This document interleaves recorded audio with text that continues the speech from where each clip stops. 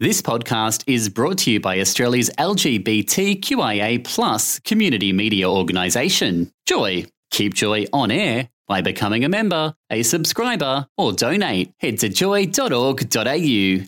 Joy, a diverse sound for a diverse community. Victorian College of the Arts, Secondary School.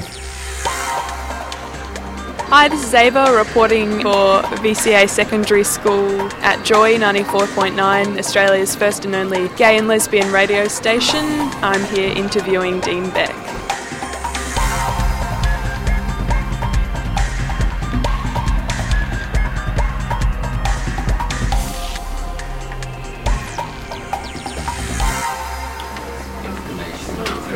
Hello.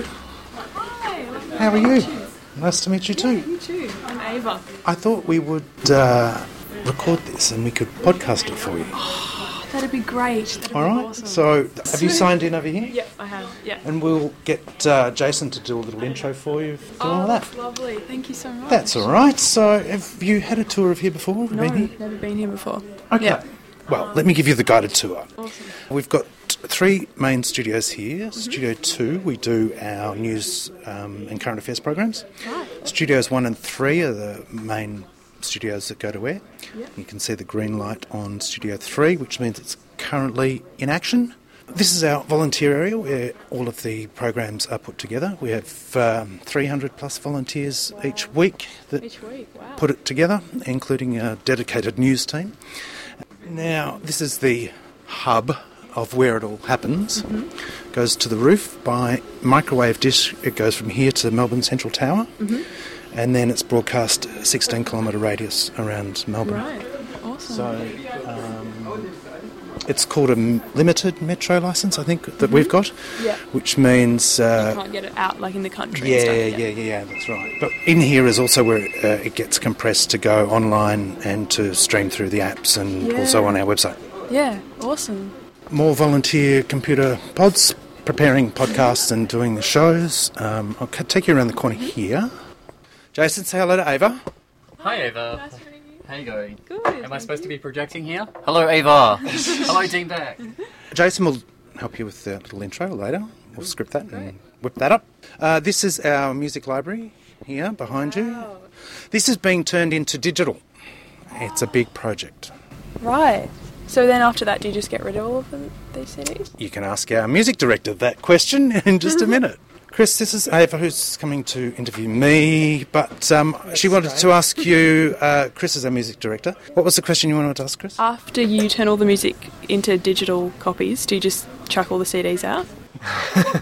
So we actually, for any new music, we rarely actually receive it via CD. So it's all coming electronically. Yeah. So that we don't have to destroy it because it's just a digital copy, and then it's just being transferred from one medium to another. Okay. So from my PC across to the actual playout system for the studios. Awesome. Okay. And what about all of those CDs? So are you still going to keep them?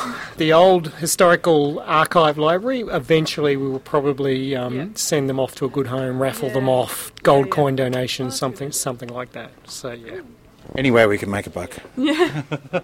So this is sort of where the staff are situated. Sales team, production, accounts over here. This is Declan. Say hello to Declan. Hi, nice to meet you. He looks after sorts of things, mainly sales Yeah. and also sort of partnership arrangements and stuff. Cool. Over here is our training area. We offer a training course for people who want to learn about radio and be a part of Joy. And so it's an 8-week course that we do from here. And we're in the middle of sort of renovating, so it's a bit of a mess. That's cool. Is the course open to anyone or...? Yes, it is. There are also some scholarships available for certain categories.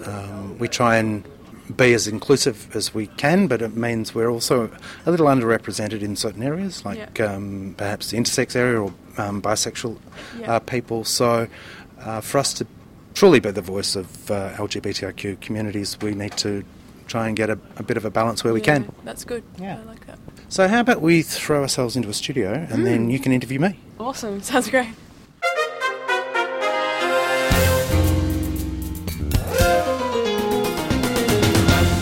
Okay, Dean, can you define your job for me? Wow. Okay. It's a number of things that I do here at Joy. Most of them are in a voluntary capacity. I present 3 shows a week. I do a show called Hide and Seek, which was the program that I began on Joy with 7-something years ago. And it's your show for exploring sex, sexuality and self. Mm-hmm. I do a program called The Informer, which is a news and current affairs program every night from 6:30 till 7, but I do the Wednesday night edition. Mm-hmm. And I also do a program called Word for Word, which is Joy's only long-form interview program. It's about an hour long of non-stop talk. Wow. And that program is networked around Australia on the Community Radio Network. And for those other stations that pick it up, it's their 1 hour a week of queer content. Awesome. That's great. And in those jobs, what do they entail? Like, are you on air most of the time and talking a lot? And my shows are talk-based or interview-based, so I don't do much music. Hide and Seek has a bit of music just to break things up, but mainly my shows are all talk fests. But it involves doing investigative work, finding out stories, leads, following up on things, and also trying to find new angles on things as well. Yeah, that's great. And have you always worked in the media? No. I came to Joy just over 7 years ago. Prior to that, my formal training is in fine arts. I have a Bachelor of Arts majoring in fashion and textile design at RMIT. Right, that's cool. And that somehow morphed into a career actually in marketing. Mm-hmm. I was had my own business for a few years, and then I went into marketing for the largest adult company in the country. Oh, wow. Okay. Do you personally benefit from this job? Like, is it rewarding for you in a way? Do you like, you mentioned volunteer work, so... Yeah, look, it's not financially rewarding as a volunteer, but absolutely. Look, I think the work that I do here is valued. I think it has value. I think it's undervalued, but I get tremendous rewards from just being able to tell our stories and to give voice to those whose issues need covering, and to basically kick some butt when need to as well. I mean, there are times where we become very complacent as a community, and I think we've learnt to accept second best all too often. Yeah, that's cool. And touching on that, what do you find most challenging about your job?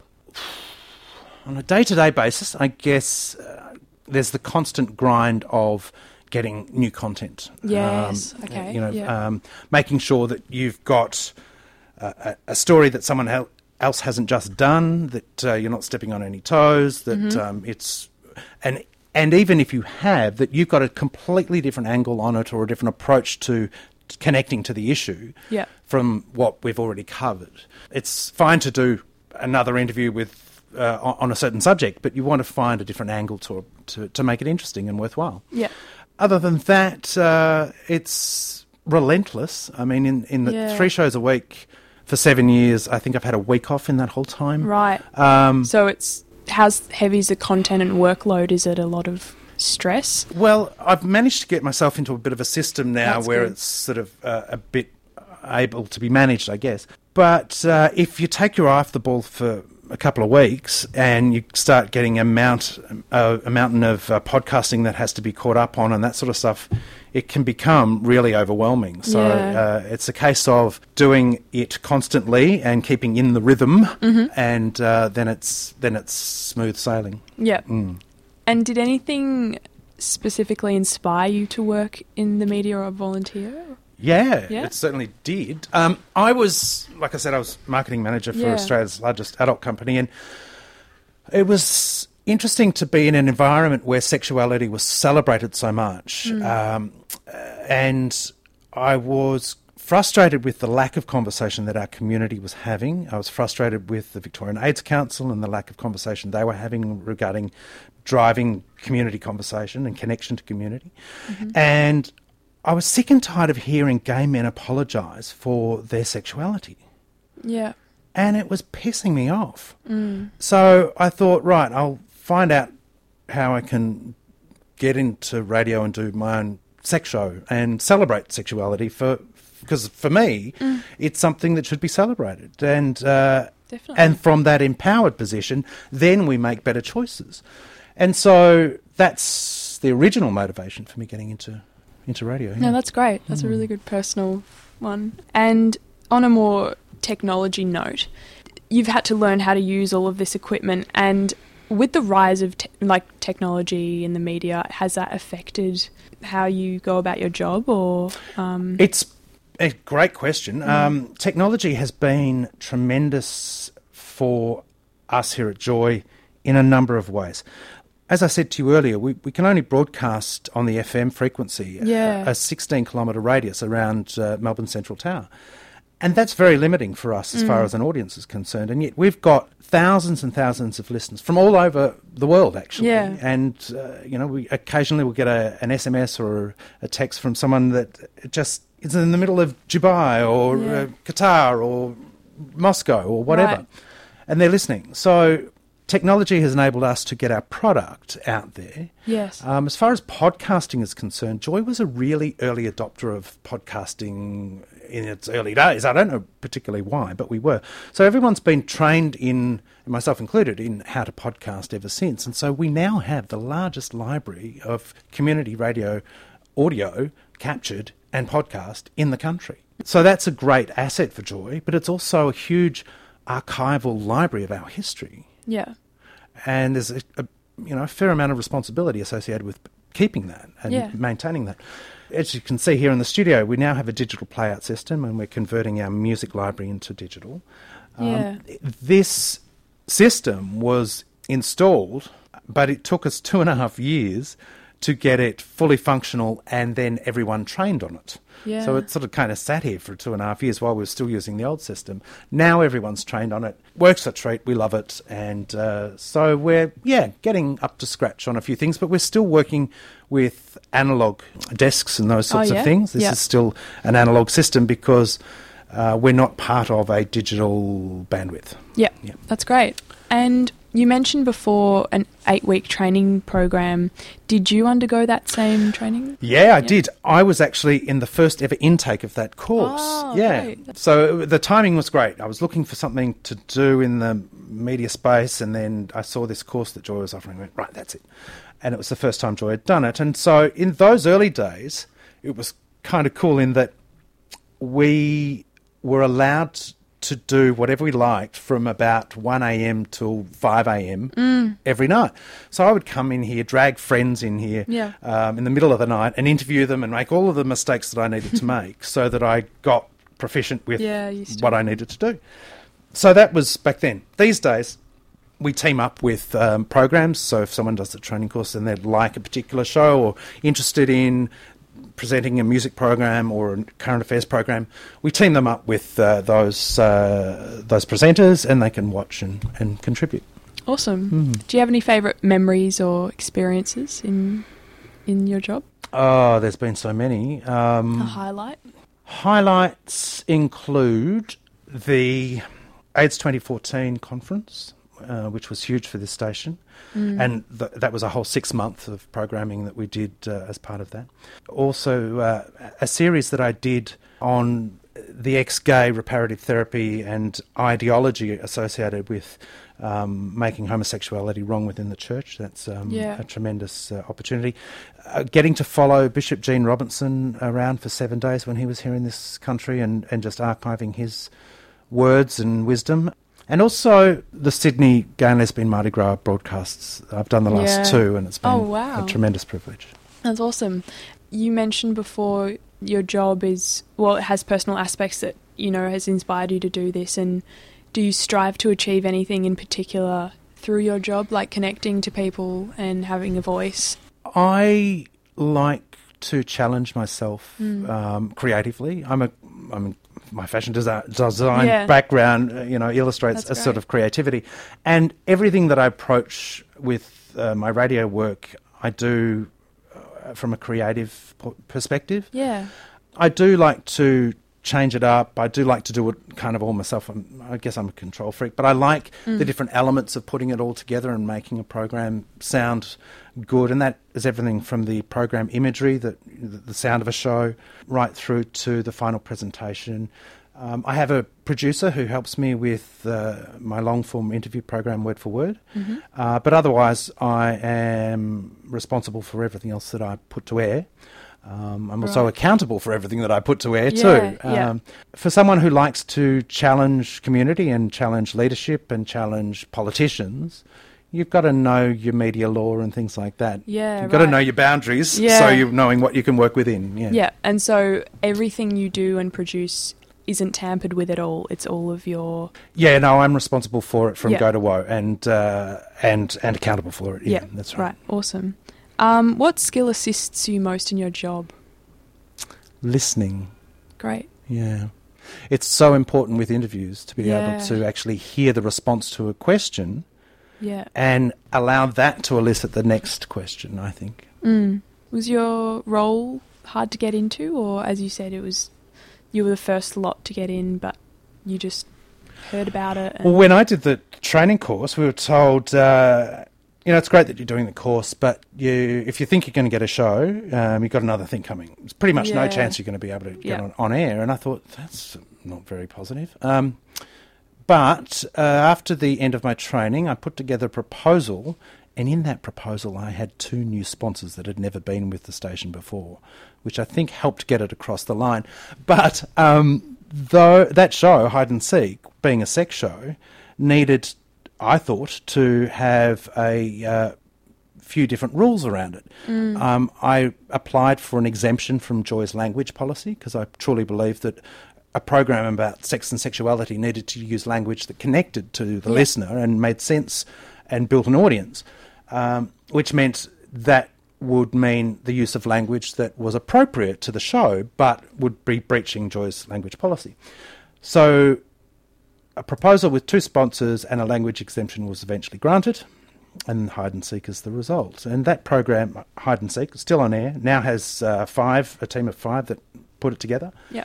And it is still our number 1 most listened to program on the station. Wow, so, good job.